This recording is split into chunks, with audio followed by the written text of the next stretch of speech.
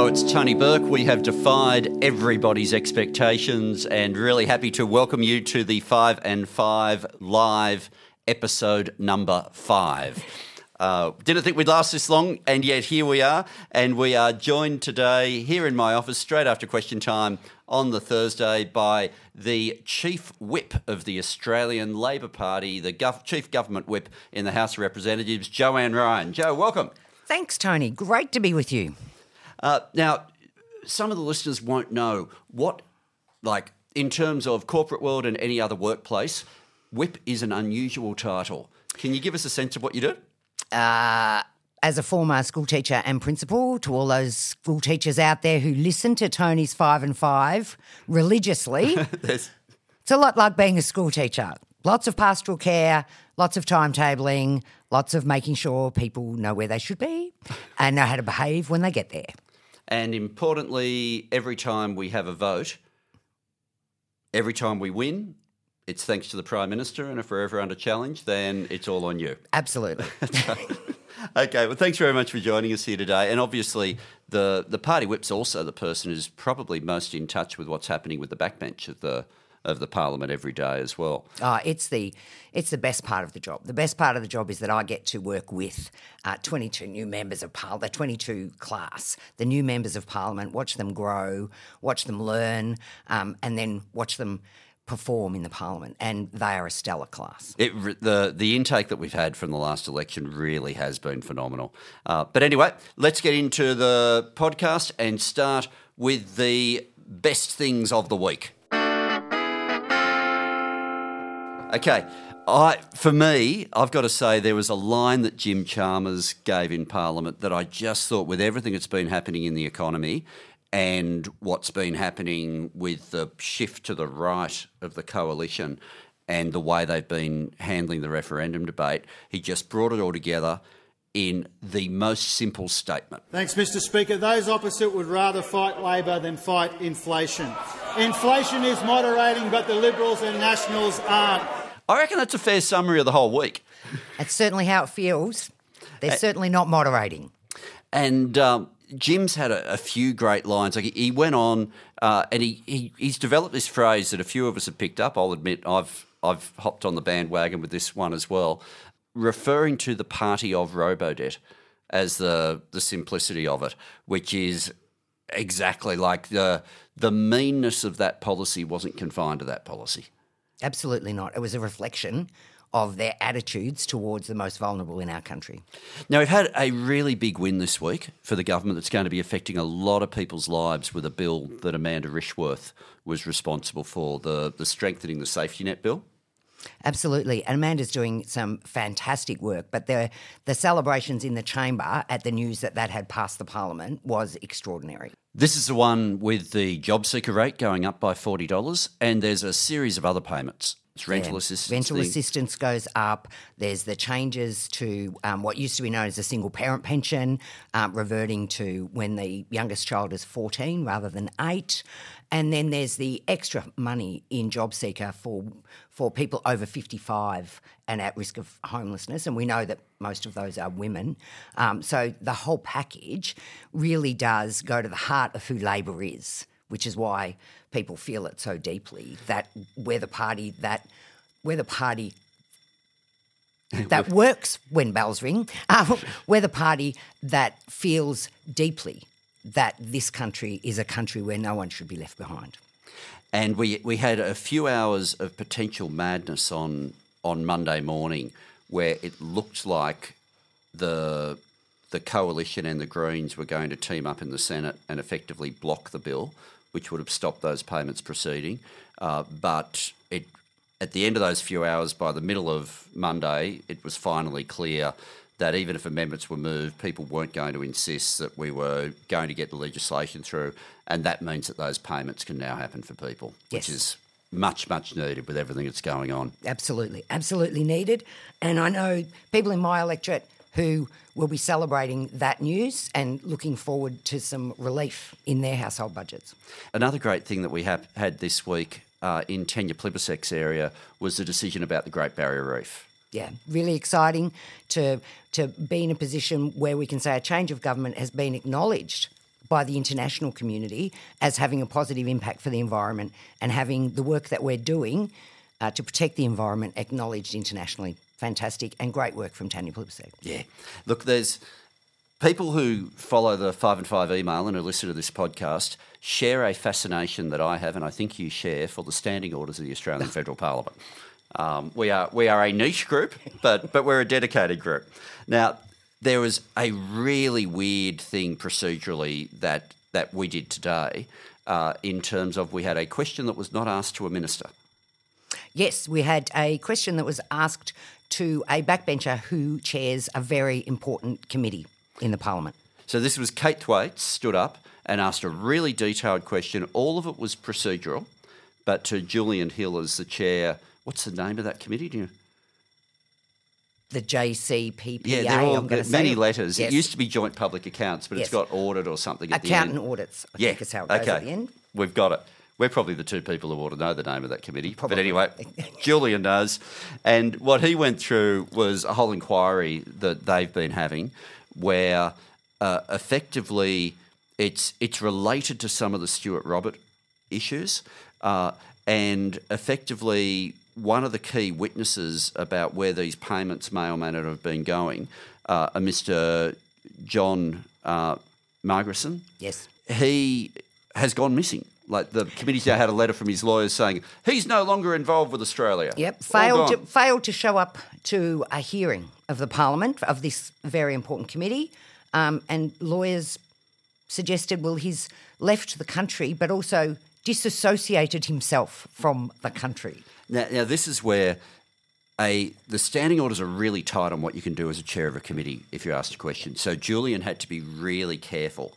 And there was a lot that he would have liked to have said but couldn't say. And I sort of thought, well, that'll sort of send a message to the journalists, this is all worth following up. But then, in a moment where I thought I had a role in organising Who Got Dixa questions, but Paul Fletcher stands up, the manager of opposition business, and throws a complete full toss to Bill Shorten and asks about, is there any criminal involvement anywhere in the NDIS?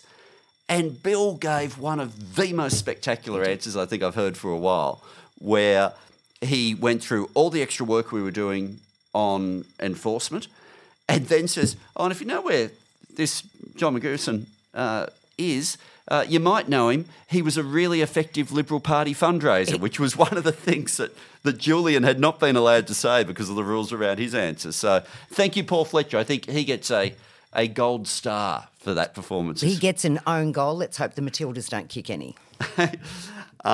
Before we go to worst, Yes. it's been a big week in sport, and you have been, I think it's fair to say, the parliamentary champion of women's sport. Parliamentary Friends of Women in Sport, I chair, as well as Parliamentary Friends of Netball. And this week has been an extraordinary week. 2 World Cups, 2 world-class teams coming out of our country. But to host the FIFA Women's World Cup here in Australia and across the ditch in New Zealand, but importantly here in Australia, has been extraordinary. And the fever in the Parliament has been extraordinary. You know, you usually have to send a message out to say, wear your green and gold, come into the chamber. No messages required. People are hanging everywhere. flags. It's everywhere. Now, it's also in a lot of ways been a challenging week because the House has got pretty ugly on a few issues. So let's just for a second go to the worst. When we talk about the worst of the week, I think we both know the sort of debate that we're thinking about, but I'll let you kick off. Yeah, well, in thinking about today, before question time, I thought I'd seen the worst, but I saw the worst this afternoon. I saw the Leader of the Opposition on a censure motion say some incredible things about the referendum, accusing people who are trying to bring the country together of being divisive. You know, and my thoughts were, you know, the Leader of the Opposition is beginning to look like the symbol for division. A dot above, a straight line, a dot below. That's what he's become for me now, as the accusations were thrown across the chamber, you know, and on the it was a bad moment. But, probably the worst moment was when I realised that the former policeman was now wanted to be the fashion police as well. Talking about the Prime Minister's T-shirts at rock concerts. That's right. Wore a Midnight Oil T-shirt to a Midnight Oil concert. Yeah. Stop press. And look, we had that moment where question time got interrupted. I had to make the call, do we allow this debate that Peter Dutton wants to have to happen right now, or do we put it off later? I took the judgment that we should just let him go straight away, because what I wanted was for him to have his 10 minutes and then the Prime Minister to have the 10 minutes in response. And not wasted on me, who's been in the Parliament for 9 years in opposition, that every time we moved a censure motion, the votes disallowed us from speaking. Yeah, it was always move the member be no further heard. Yeah, they always gagged us, and to be in government and have the confidence to allow that debate to continue, I think it's a sure sign of how well the government's travelling and the faith we have in one another and the faith we have in the Prime Minister. Yeah, well, he made like an argument which I hadn't heard fully vented until today, which is drawing out the fact that the opposition actually say the voice should be legislated. So if they support legislating it, then how on earth can all the things they say are wrong with it be true?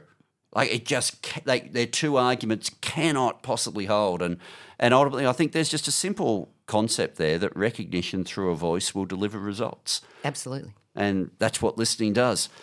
We can't finish the worst without talking about that moment on Monday just after 4 o'clock when Scott Morrison stands up and decides to give a long speech about the Robodebt Royal Commission and to talk about the victim of Robodebt, which apparently was Scott Morrison. Absolutely, absolutely.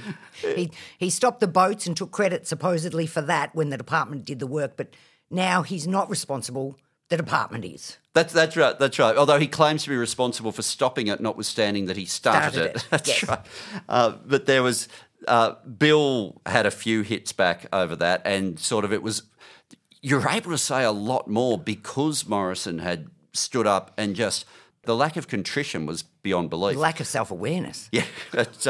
But we have known this about him for some time. But if he was looking for some self-awareness, I reckon Bill probably offered him some when he said this. The member for Cook is a bottomless well of self-pity and not a drop of mercy for all of the real victims of Robodebt.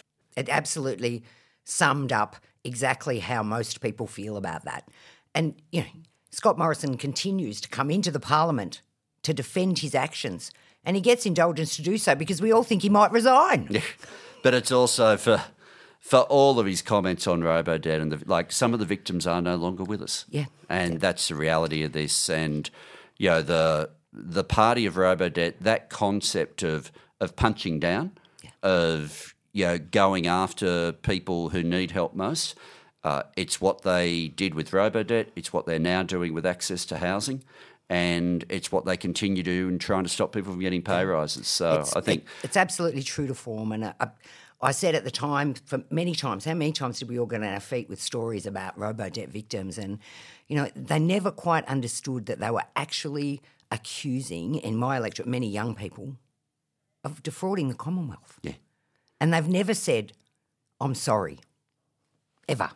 Okay, now we have a tradition here that you get to pick a song that you think is an appropriate dedication for the week. So you give yours, and then I'll throw one in the mix as well. No, well, mine's definitely still hanging around Hunters and Collectors. I had a listen today, and I thought I could just see the Leader of the Opposition and the member for Cook at the standing at the bar with a scotch, with their pockets full of pride and nowhere to go and nothing to do.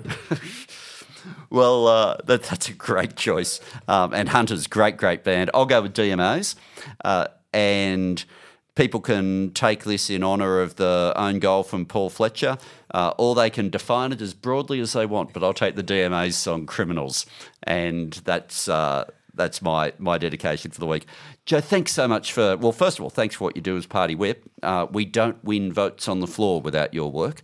And there's also, which a lot of people wouldn't know, a real pastoral role in looking after people when there might be some crisis or a real tough time in their life. So you play an absolutely critical role in the whole place here for the government. So thanks, Tony. I wouldn't be able to do it without my team, as I know you wouldn't be able to do your job without yours, and they work very well together. Thanks for joining us here in the room, and thanks everybody for listening again. And fingers crossed, we'll be back again with you next week for the 5 and 5 Live.